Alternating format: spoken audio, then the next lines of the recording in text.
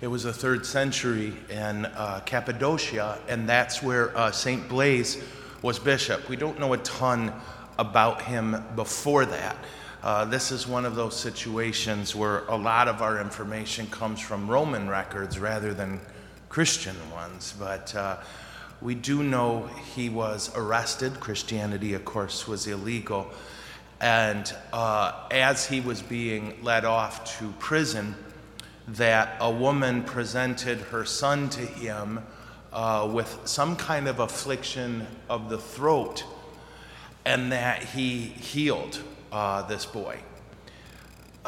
What's recorded is that I think it was the prefect, I can never remember the rank, but he's dead, so it doesn't matter.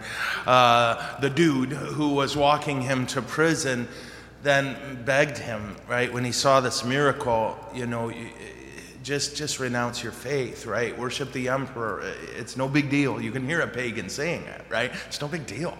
It's just another god. But Blaise wouldn't do it, and he was beaten to death and beheaded. What we do now for almost 2,000 years, isn't that crazy, is on this day, we ask for his prayers for our throats, which I'll do after Mass, right? After we pray the St. Michael prayer, I will offer the blessing of St. Blaise over you all. One of the things that we remember, sorry, my brain is slow today. One of the things we want to keep in our minds is this line from the gospel and this example from him, that there are miracles that go with those who love our Lord and serve him.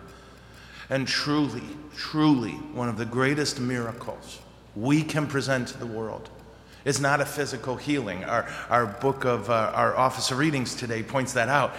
That kid, forgive me, he died later. Yeah?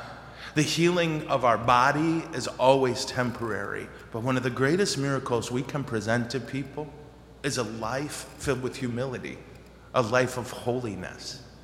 The fact that our flesh can be conquered is astounding, and it would truly be a miracle to anyone who encounters us.